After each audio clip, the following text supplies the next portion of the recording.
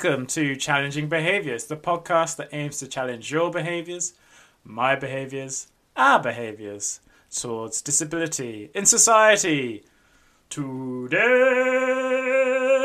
it's just me today. Tom's away on holiday. He's having a little holiday. I mean, sort of. To quote one of my favourite characters of all time, Mr. Peanut Butter from BoJack Horseman, what is this? A crossover episode? Because today we are talking to Pete Marshall from the Crip Chat podcast. And we're talking about COVID and care homes. Also, some more waffle about technology, accessible housing, and a weird bit about pandas, because when I asked him how his panda was, he misheard me as saying panda, and he just happened to have a stuffed panda toy nearby. So as always, top quality on the nose stuff from the Challenging Behaviours podcast. He will tell you more about his podcast towards the end of the episode, and I'll also tell you a bit about his podcast at the end of the episode too. So I shall see you there. It's also worth mentioning where there are a few little bits of sound, dodgy sound because of Zoom. I've tried my best to kind of fix it. It's not. There are times where you might be like, I have no idea what he just said. So apologies for that if it's too much of a distraction / inaudible, but it's not as bad as Tom's dad and the dishwasher. So, we've got to take what we can get. I don't think any podcast has ever been released with as bad sound quality as the dishwasher incident with Richard Huggins. So enjoy, or don't. Do what you want.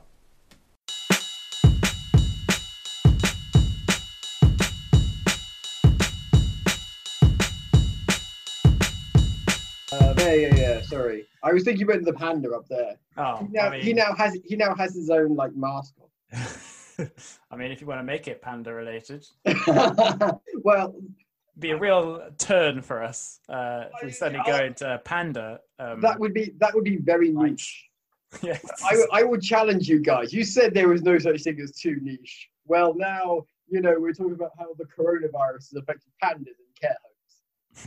You didn't know pandas were in care homes. Well, that's the answer. So it's not really affecting them. End of episode. Cool. That's it. I'm doing 10 minutes of research to work out the one panda that has had coronavirus in a care home.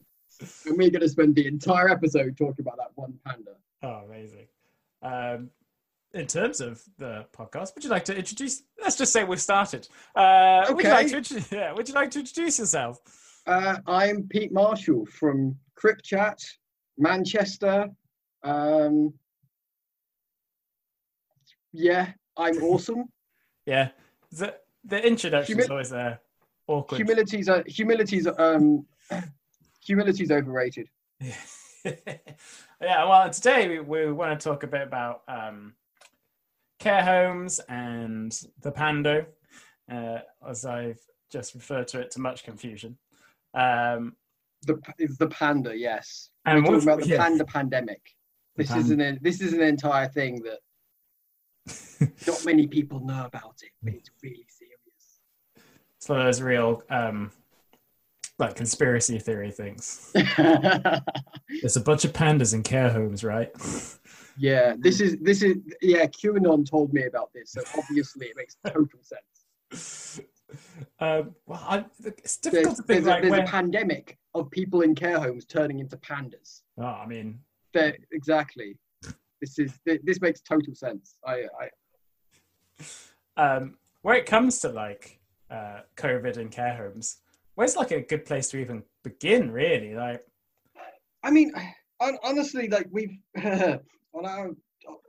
on Crip Chat we had quite a few episodes, and I suppose the first place that we would start is care homes are basically one massive biosecurity hazard, honestly. As soon as you get any kind of pandemic, it is just the combination of the fact that you have a relatively small quantity of staff having to deal with a relatively large quantity of people.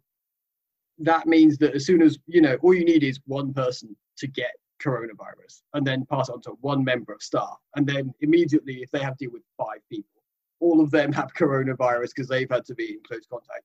Then and then it starts, and then the staff is, and as soon as you get more than one member, then as soon as you get like the next shift comes in, then you have 5 people with it now. Any of the staff who are in contact with them, they will get it. So basically, the problem, and that's without talking about things like, there was an entire discussion about, this was in the medical community, that was about kind of, it isn't just about like, it isn't like being wet. So basically, if you like have one raindrop or 1,000 raindrops, you're still wet. Yeah. In the pandemic, it's not like that, because the more contact you have, and the more intimate the contact, then the more likely you are to kind of get the symptom, and the more likely you are to pass it on. So that means that it's not just a question of. So that means that let's say that you have the same people living in their individual homes. Actually, the kind of the density of contact is a lot less, and so even if you have the same in their homes in roughly similar circumstances, they are a lot safer. It's also worth pointing out that so basically with care homes, the big problem is that as soon as the only defense is to stop to stop it at the front door, essentially. Yeah. And that is almost impossible, honestly. Like, again, you can try, and actually there was some really good like ideas that they had the entire staff just living on the premises. Yeah. But obviously, if you even begin with the bureaucracy of that, I mean, you could do it. But honestly, you'd have to bring in the entire army and build like, if you had a especially big one that was like an old Victorian manor, then you could probably do this. But honestly, like, where do they sleep? Yeah. Like, if they can't go outside, like, you will have quite a lot of like staff who are just hanging around. Where do they go? Like, do they just hang around with the clients anyway? And so there, and obviously you also get the problem of food. They have to be fed as well. Where, so basically if you normally have the food for a week, then immediately you probably that food for the last 2 days. You have to go, and so the bureaucracy becomes so. For that, it's a good idea if you can swing it, but honestly, almost nowhere can. So basically, the entire argument of how do we of stopping it at the front door is functionally incredibly different, and that's without talking about the fact that actually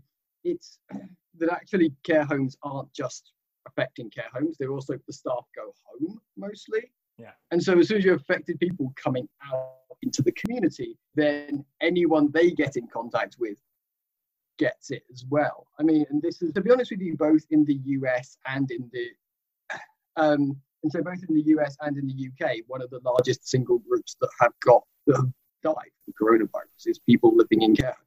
And this is specifically different from disabled people, because disabled people who haven't been living in care homes have been much less vulnerable. Yeah. And there's also, when those kind of stats and things come out, people hear the word care home and their immediate thought is old people. And no one else could possibly live in a care home. So, and I mean, this is another interesting thing that, for example, there was one case I heard in Manchester where there was one young guy living with 2 older, and essentially he was basically locked in the care home. He couldn't go out at all because the entire place was locked down. But basically he wasn't actually that vulnerable, but because he lived with 2 people who were, that's it. He couldn't go outside. And so this is an entire issue around, generally we don't have enough demarcated like beds and not enough trained staff, and basically councils just come up with, we have X amount of beds and just lob as many people as possible into the system. So that means that you just get people who are very incompatible with each other, and so especially around pandemics, you end up with some people having to be under more severe lockdowns than they really need, and that obviously has knock-on mental health issues.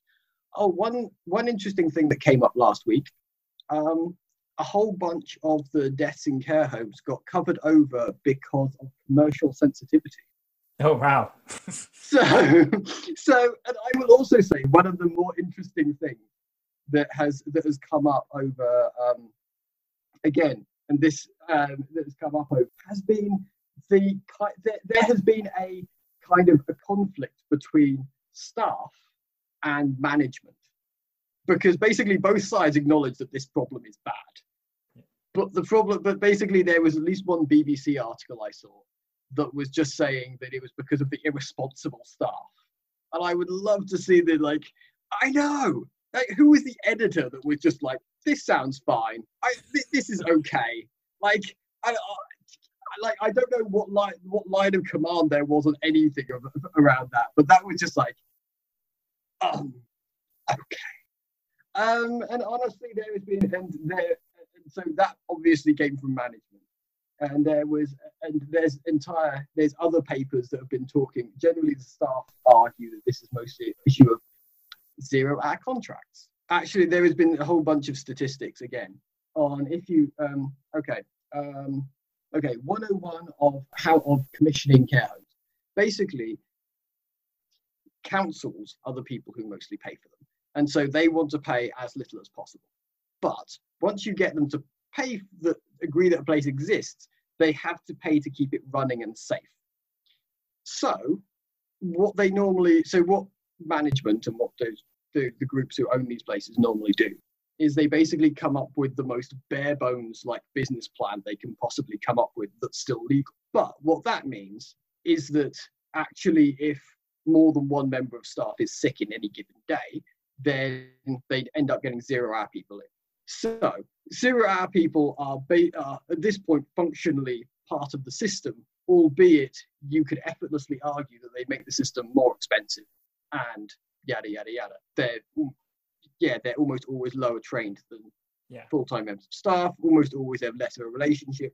But one of the other things they are is because they routinely have to go between jobs, and because they're routine, then what they found is that care homes that have more than one, or that had 0-hour contract staff in, had more cases of coronavirus. Yeah. Again, because if you're going between care homes, then there's more chance that if even one of them, the people they have to deal with, has coronavirus. Yes, in some ways, I will acknowledge that this isn't necessarily a problem with care homes as a concept. This is a problem with our particular management of care homes. Yes, definitely. Although you could effortlessly go, well, yeah, but why are we even talking about, if we just don't have care homes, we don't have 0-hour, yeah. It's really interesting how, when it comes to care homes and 0-hour contracts, how, this isn't even COVID related really, but as you were saying, they often are lesser trained and don't have those relationships. And that just seems madness to me. Honestly, this is one of the most obviously, I'm just going to say it, stupid things about the commissioning system. Because honestly, if A, the councils, and B, if care homes actually pushed for this, again, then it isn't hard to go, well, let's have every staff member have a couple of hours less a week. Let's just top up their pay a bit. And let's have 2 extra members of staff.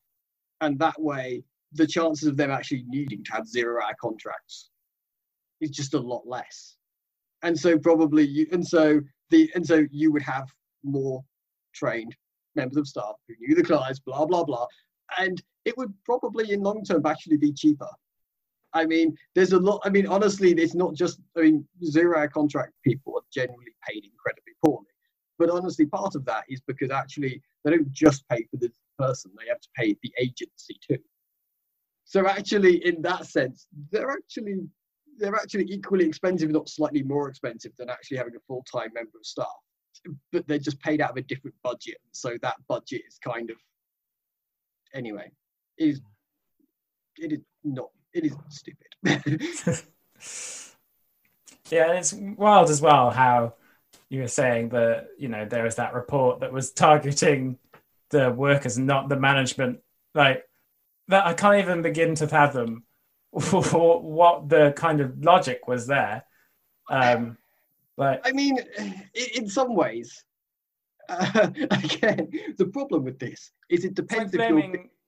No, wait, that metaphor doesn't work. I'll abandon that. I was about to say, it's like blaming the cow and not the farmer. That doesn't quite work. In some ways, it kind of does work because if you look at like industrialized farming, they always put loads of like penicillin into the cow's food and all of that to make the cow better, whereas the farmer could just not have loads of cows in a very confined space. They could just like rearrange how they move the cows. No, let's not do that. Let's just like fix the cow, and then if we get that's stupid too. But yes, I mean, in many ways, it's... And you can just see the managers as well as being like... Yeah, I mean, in many ways, it's like, I think that the best... Actually, David Graeber, one of my personal heroes, died a couple of days ago. But basically, like, one of his favorite metaphors for corporations was basically they're like a war band. And essentially, because, like, and because essentially like what he was going for with this is that generally the theory that's normally given is around this notion of efficiency and blah blah blah. But actually, if you look at how corporations downsize in recessions, then they don't actually downsize by area, which you would expect that, let's say that you're a company and you made 10% less profit. Well, how about you downsize marketing or something like that? You would downsize like by activity, based on what you could afford. That would make logical sense, but it's not what companies actually do. What companies actually do is downsize based on the last person who they employed, basically lowest ranking up. And honestly, in many ways, like if you downsize one manager, then you would get a lot more money from that one firing than you would from 10 of your lowest ranking cleaners and that kind of thing. But honestly, so this is where the warband thing comes in. So if you start, because that makes no sense from an efficiency point of view. It makes perfect sense from it if you're a warband or like a gladiatorial troop, and you're thinking of this in terms of like who is your most valuable players, and then you kind of have this like a series of concentric circles going round. And going from outside in does make sense. But honestly, from a business perspective, it just doesn't. And from a looking after people perspective, again, it doesn't make sense. And from a perspective of like, and for me, the most viscerally irritating point about it is, functionally speaking, it doesn't help. Like, if you want to argue that you're going into care because you care about people, great. But this is not that. If you want to make the system better, great. Like that's, but this is not that. And so, in many ways, it just kind of confirms my attitude that I genuinely don't think managers are like, they can argue many things. I don't think that they have a long-term thinking in terms of where do they want to go in terms of care homes, and how are they going to ensure that their clients, like, that's a very cynical way of looking at it, but I don't see the alternative. Oh no, I completely agree. It's a phrase we've used a few times on the show, and that's the business of caring, and how they are pretty much oxymoronic in a way. Like, yeah. I mean, one of the things I will say about this, and I think and this goes very much from the autistic perspective, I'll start with this statement. Generally, I think that we use care as a way of, it's basically a form of business socialism, as a way of giving money to groups that we like. And so my favorite example of this is the National Autistic Society. Mm-hmm. Like in the end, they get a great deal of their money and some of their most long-term contract from having care homes. So in that sense, like, so I think that that's a bad idea, honestly. I think that if we want to if we want to care for people, great, let's do that. If we think National Autistic Society is worth supporting, great, do that. In the end, putting them both together ends up with a bad result. That the National Autistic Society has had, I think, a couple, at least two, like really bad. Yeah, they've got a great track record. Same goes to MenCap as well. The other. I mean, I'll be honest with you, all of these groups have these kinds of situations. And in the end, like MenCap and all of these groups like are equally good. I'm autistic, so I'm using National. But it's honestly, yeah, it's not uncommon. But it's but basically, because, I mean, the obvious long-term solution would be to actually like make the system better. And for example, make sure the CQC actually did their job. But obviously, if you're going back to where I started, actually, if you think about this more, again, from a perspective of like charity socialism, and just go, well, the way that charities know that they can make money this year, next year, the year after, the year after that, the year after that, is through having X amount of care homes. And so from that perspective, if they change the system to make it so more people had lived at home, they would not be getting the same socialism. And therefore, it's not really in their interest to actually change the entire system. I mean, there's actually a group called the Disability Union who is fighting for more homes so actually houses for people with disabilities. Supported living, yeah. No, not supported living. Basically, just disability accessible housing. Yeah, so ramps and that kind of thing. Because one of the things that's not talked about is the most common reason for people to go into care homes is because their house isn't accessible. Yeah.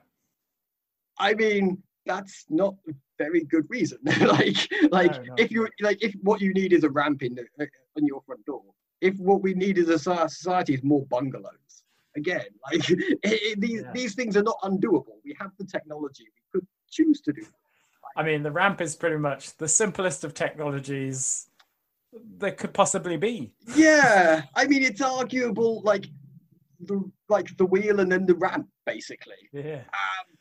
Actually, one of my friends was talking about doing gorilla ramping.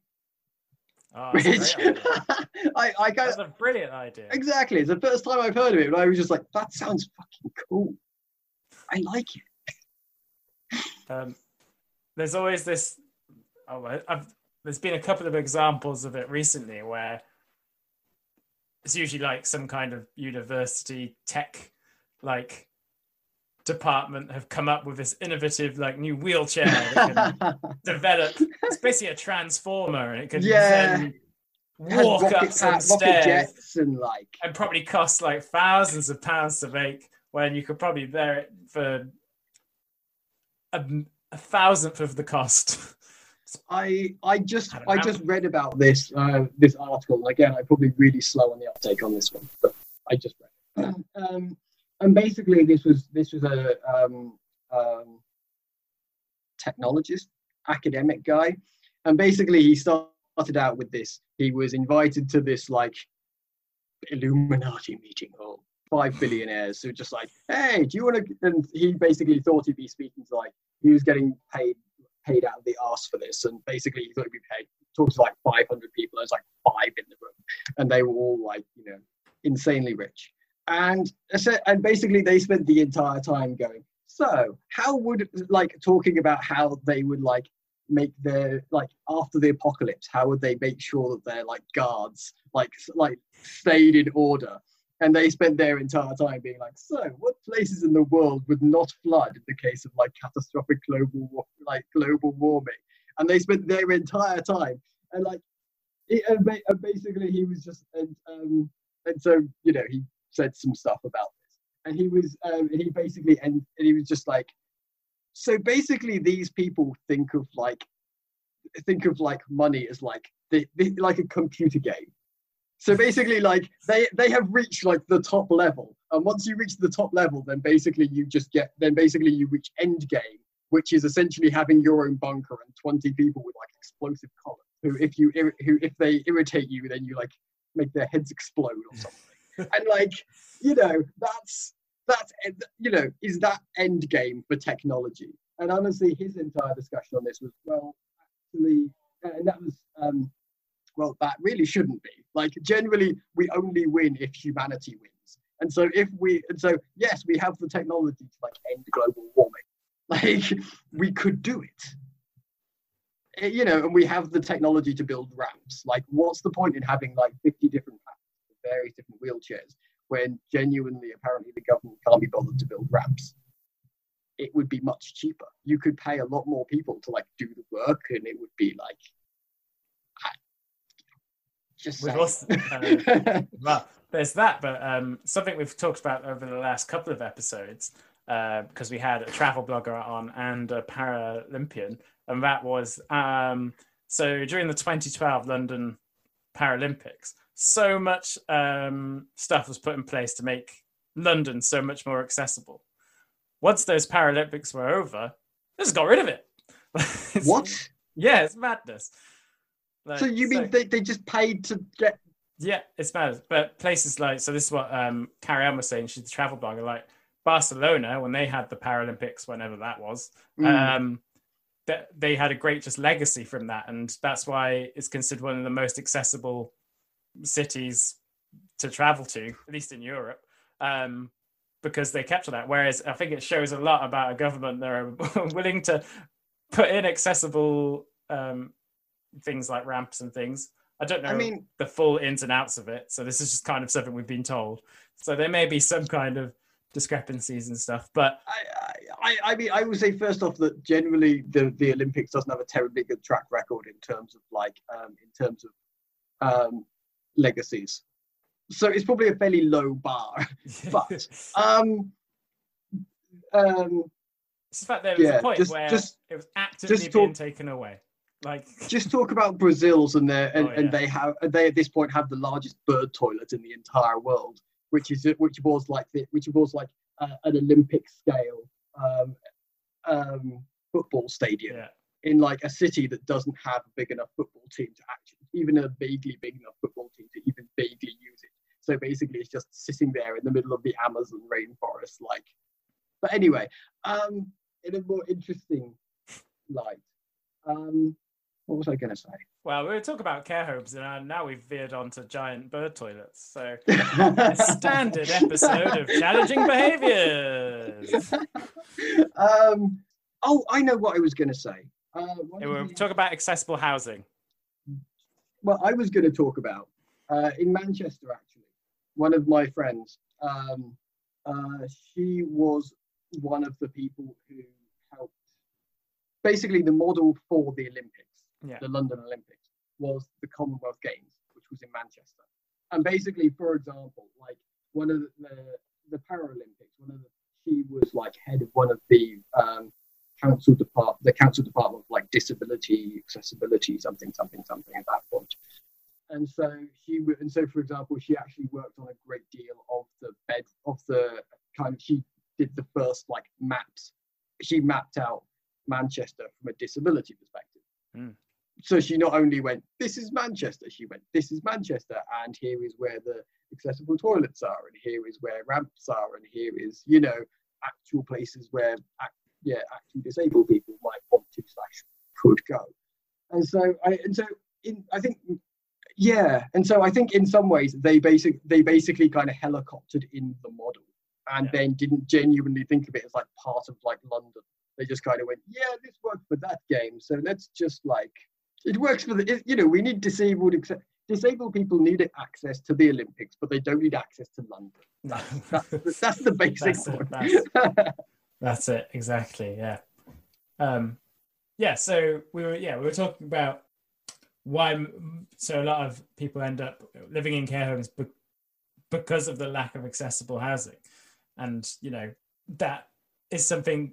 Well, it's one of those things as well where I could sit here and say, oh yeah, that's really easy, though I don't know any of the ins and outs of on the one hand, there is a whole bunch of. I suspect there's kind of two elements of this. On the one hand, it's really not sexy. So like, as I was talking about earlier on, if you're the National Autistic Society, could you do a campaign on that? You could. Would you get vast amounts of cash from it? Probably. Almost certainly not. Like, the only group that has serious like interest in it is probably the small time builder, which is, and they haven't really got their own lobby group with like £1 million lobbyists. So, maybe we could make one. Yeah. So basically, in terms of the campaigning, that's an issue. But in terms of the bureaucracy, I mean, we've had programs to do this in the past. It does require like giving councils money, and councils choosing to spend that money on this as a topic. Yeah. But honestly, like most of that is like insulation work. Most of that's like ramps. Like, there's a bit of awkward stuff around like hallway width and things like that. You probably would have to come up with new categorization systems in terms of going, well, this house has got a narrow hot corridor, and so it's never going to be that accessible. What can we do? And there's probably going to be a whole bunch of like, it would be awkward, but honestly, it wouldn't be the most ambitious thing we've done by any standards. So, and honestly, it would require probably no new technology. Like, so from a campaigning point of view, it's harder than it, because I think the only major campaigning group is kind of old age pensioner groups. Yeah. I do, because I know that some of them in Manchester are actually doing some major work on this, or at least trying to. I wish them every success. The Disability Union is also trying to do some work on this. We had a guy called Gavin Neat on, and he develops like apps and stuff. And he was saying, like, imagine how great it would be if we changed like what valuable commodities were. So at the moment, if you think of valuable commodities, it tends to be things that are evil, like oil or diamonds, that kind of thing. Imagine this is like his dream. I don't think it's something we'll ever see, but just it's nice to imagine it every now and then. Dreams are good. If like things like making accessible housing were the big money makers, like if we could kind of flip what makes a profit, because if you think about it, there is potentially a lot of money to be made there.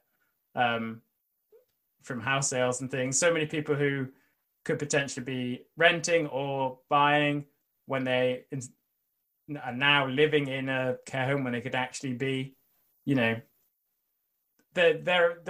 are so many reasons for that change to happen, but will it ever actually take place? In many of these situations, the problem you end up with is one of to be boring, money. Yeah. But I think there's a more interesting problem, which is around how we ascribe kind of value. And I think that when you start, because I think that most of the things that we generally think of as valuable are valuable either because we think of them as stable, or because gold, diamonds, paintings, blah blah blah, or because oil, or because rich people like them. Yeah. And so honestly, so as soon as you're asking for government for money, then they have to believe that it's their job to give it. And I would argue that if you're dealing with accessible housing, it is, because actually the country is a lot more, people are a lot better, a lot safer. For example, if coronavirus had happened and we'd had massive programs in terms of keeping people at home, actually we would probably have half the death rate. Yeah. Less possibly. It would, and honestly there's not a, and if you and so I think one of the things you have with these is government's very used to responding quickly to very specific events. What is not used to thinking about is the kind of green yellow section. Yeah. So basically we have green, yellow, red. It's very used to going from yellow to red. It's not very used to thinking about going from green to yellow and then going, how do we stop it from getting any further? And I think, and especially around disabilities, this is keeping people at home. This is ensuring that people have proper care, and ensuring that education is adequate, and ensuring that jobs exist, and all of that kind of thing, which is a lot less sexy, and in many ways is a lot less social. is a lot less like charity socialism-y. But actually, like, if disabled people routinely had jobs, if they routinely had good houses, then honestly, they would probably be able to pay for a lot more of their own care. Yeah, they would be able to pay taxes. They would be able to be boring members of society and a lot more. And that would end up meaning that it would take a lot more to get things into crisis. And honestly, in things like coronavirus would probably barely be a blip. So coming back to kind of disability and care during the coronavirus, a lot of people are kind of under the impression that some people may have died whilst in a care home as a result of more of the indifference and using kind of corona as they had underlying conditions anyway, as in to kind of hide the fact that maybe they didn't do the best they could have done. Do you think there's any element of truth in that? I mean, I think first off, I think there is a discussion here of care is in crisis because of coronavirus, because basically so many people died that they get paid by clients per client. If that many people die, who's paying the staff? Like, in the end, there is a serious question here of what happens to the industry, honestly. So I think when you think that's, which generally, so yeah, an insane quantity of people died. In terms of personal responsibility, in terms of I think the larger question about personal responsibility of the individuals versus the system. That's how I read that. And yeah, I think this relates back partly. One of the more problematic elements of disability is it's always, in some ways, it's like America. It's like gun crime in America. It's always a tragedy and never a pattern. Like, and honestly, no matter how, I'm gonna say it.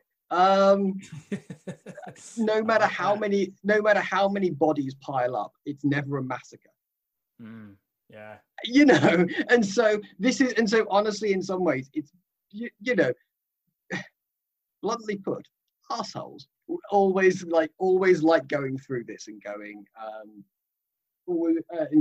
it's this person's individual responsibility. If they hadn't done that, this person hadn't done that, this person hadn't done that. These and honestly, I will point out that it is interesting in the sense that that financial crises, they are, society came together and put a great deal of money. Even if you look at the coronavirus thing, the entire furlough scheme. Could they say that those people should have put more money in their savings? Stop buying all those coffees. Exactly. Why would they have all these lattes and all their all their crushed kiwi? I don't know. Cold brew. Exactly. Until a few weeks ago, then it was like, hey everyone, go and buy those coffees. Exactly. We need more people. We need people like you going to have dinner outside. So honestly, it's, as far as I'm concerned, there's a serious thing here of, like, it's very common in disability that everyone goes, well, it's an individual problem, it's an individual problem. But then there becomes a discussion here that the reason we have government is because individual problems pile up into social problems. That is a very, it's a really obvious point, but then with disability, it becomes like people an invasion you could argue that if there was an invasion, individuals would only get affected. Well, individuals would be affected, but we as a society get together and like have an army in order to not have invasions, and therefore no individual gets affected. And I would really argue that entire thing is a great deal of the problem here. And if it's not good, and disability issues, a great deal of disabled people could give a great deal to society. And if we choose not to accept that, that says something about us, and that means that society is going to gain a lot less. Yeah. And at that point, you are basically into it. You are basically into an disableism situation. So at that point, society has chosen that these people aren't going to give to society, and therefore society isn't going to deal with their problems. It's interesting as well. You say like if you're saying like if society chooses that, can't help but feel like it has chosen that in a way. Again, I think that there is a discussion here that I think if you look at kind of mainstream philosophy, for example, it very much when it talks about human beings. I mean, it's interesting, and they talk about Kant is kind of considered to be kind of the ultimate mainstream, like universalist philosopher. Basically, he talks about all people. Well, every counterexample people do, they tend to choose disabled people. Yeah. I mean, even the most obvious one, there's this very common universalist thought problem, which is kind of the softest example, but which basically runs that let's say there was a steam train that was hurtling along, and then it could either hit two people or one fat person, and you have to make a choice. Like, how would you do it? Fat person. Basically they're asking you to. On the one hand, they're saying this is universalism, and on the other hand, apparently not all people are equal. Yeah. Like that is basically boiled into the entire question of all people aren't equal, right?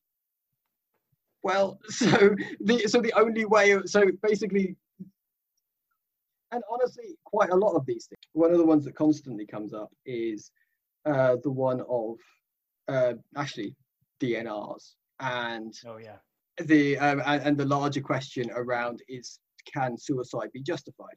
One of the interesting questions there is, why does everyone talk about this as though it's a disability topic? Yeah. I mean, disabled people are fully aware that it will affect them a great deal.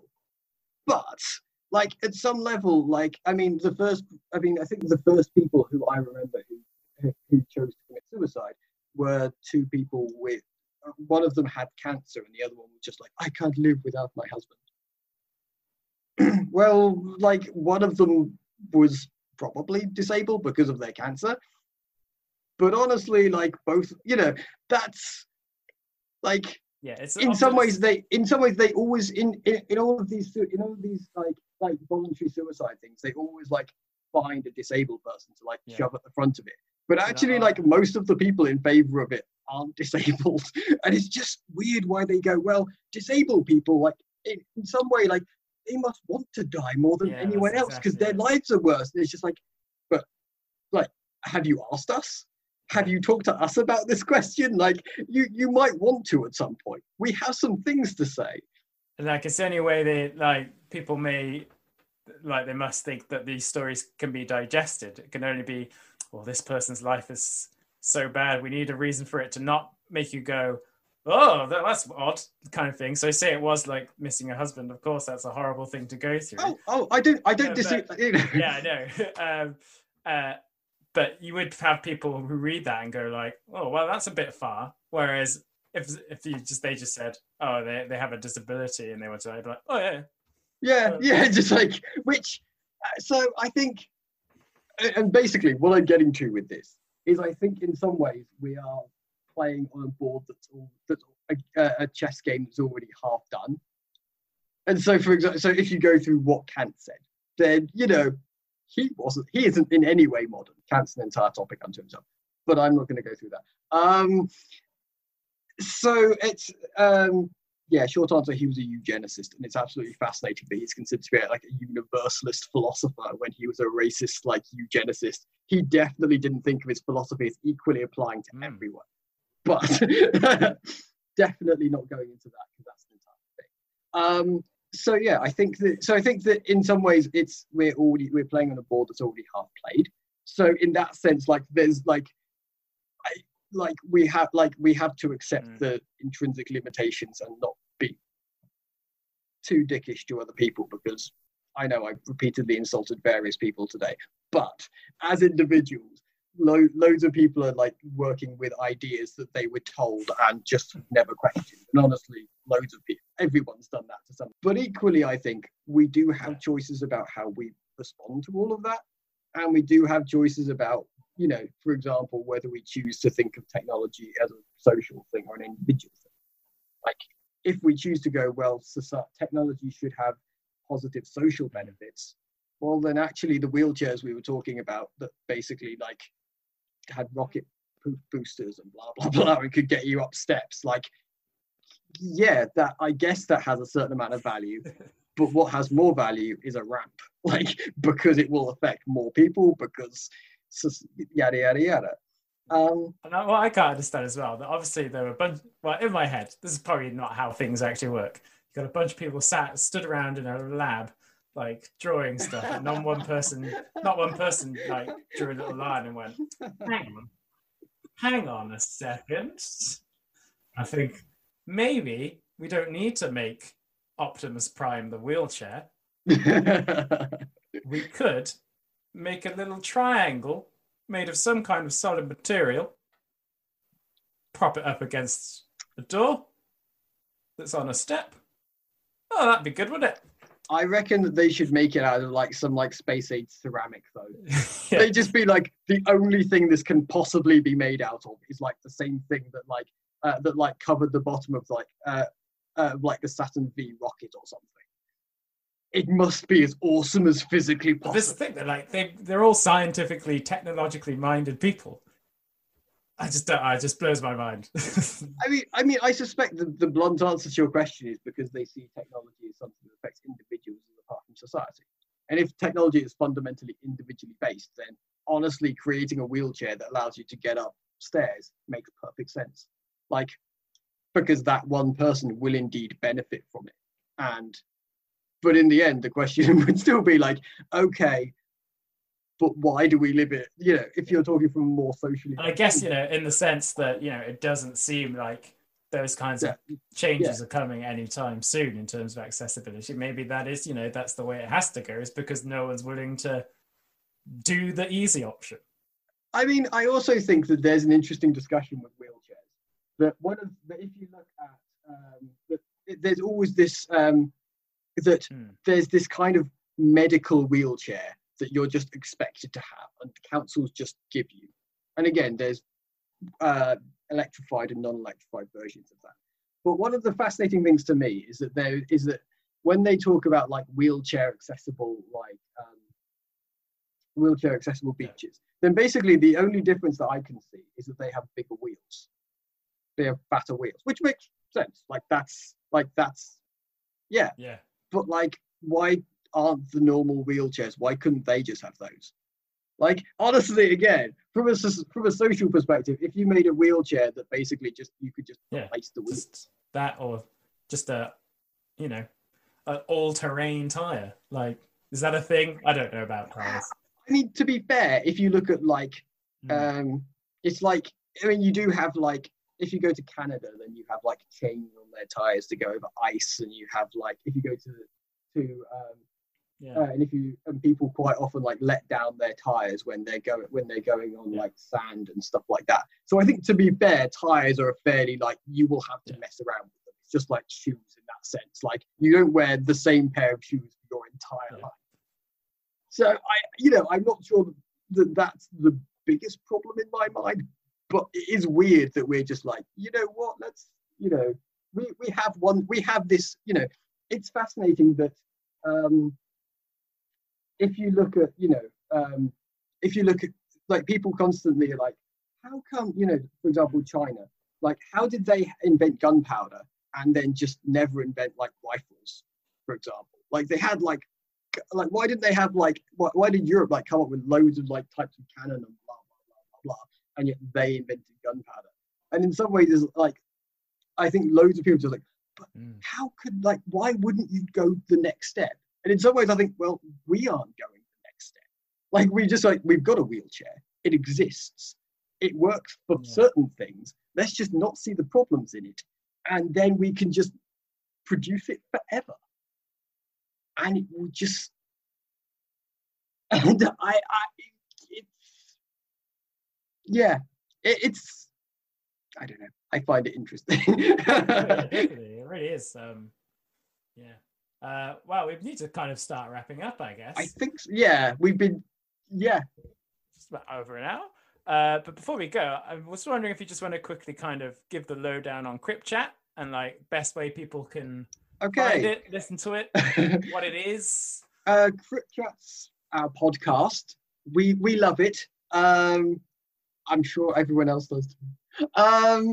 But okay, Podcast Addict seems to be one of the best, and there's a few others. Weirdly, like iTunes, it's like only has one episode. To be fair, it is one of my favorites, but nevertheless, it's one episode.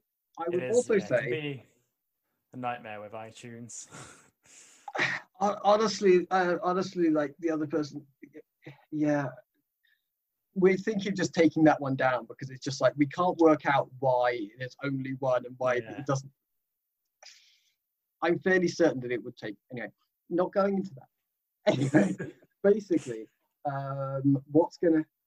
this on Saturday is going to be kind of special because we've been working really hard on a DigiFest episode. Basically, DigiFest is like a digital, it wasn't supposed to be digital, but because of coronavirus and everything, it's just kind of leaned into it. Basically, it was supposed to be a disabilities, like, arts and culture festival thing, and basically it was supposed to commemorate this the disabled people's and chronic illness thing. It's a really big law that was in the UK. It's basically it's the law that underpins your right to if you call up social services and say, hi, I want you to have for you to come around and assess me. That's the law that gives you that right. And so, we did an interview actually with a person called Dara Baldwin, who's like a national BAME disability activist. And if you look at the DigiFest version, there's a 20-minute version there, and that's awesome. And we have an hour and 20-minute interview with her on the podcast as well that will be coming out on the same day. So, but yeah, we generally talk about loads of like politically blah blah blah, culturally blah blah blah kind of topics. We did universities, I think, last time. We managed to get Piers Wilkinson, who was the last disabled students union rep, national union rep. So he's cool. Do you guys release on a particular day, or is it a bit Fridays normally? It's going to be Saturdays this week because DigiFest releases on Saturday. This week is 2 weeks ago, so there we go. So it's out there already. Yes, so enjoy it. Awesome. Thank you so much, Pete. It's been really great. Really nice. I always like it when we have someone who just kind of really vibes with our style. So really great to talk to you, man. I hope I've made your co-host, who is not here, suitably jealous. Yeah, he will be. This is especially especially that topic is something he really wants to get his teeth into. So we may have to get you back at some point when he can do it. Of course, or get Shabazz in. Yeah. I'm sure he'd love to come at some point. Awesome. Great. All right. Thank you so much. See ya. Bye.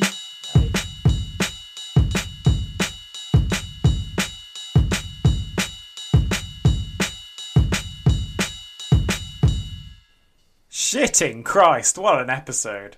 Huge thanks to Pete for coming on. Really, always really nice. I mean, we have this with all our guests, but it's always really great when we kind of have someone on who's very much kind of in tune with, you know, what our kind of style of approaching subjects is. So, and Pete definitely much fits right into that.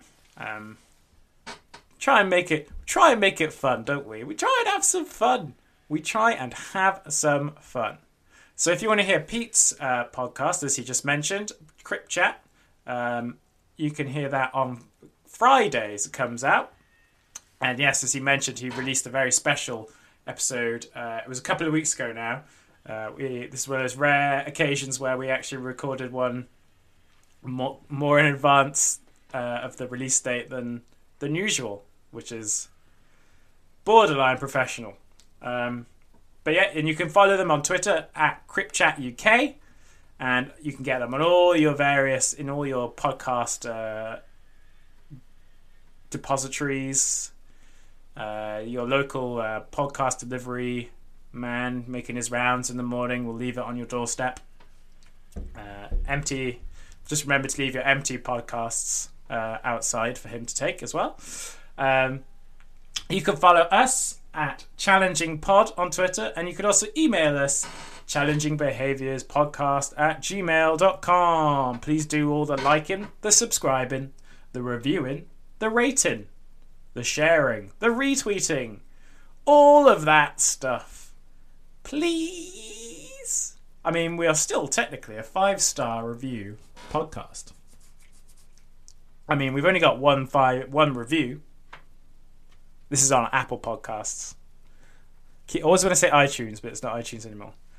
So yeah, we technically are a 5-star podcast because we have one 5-star rating on there. I mean, come on now. Brilliant. All right. As you were. Tom's not here to say something cool. So,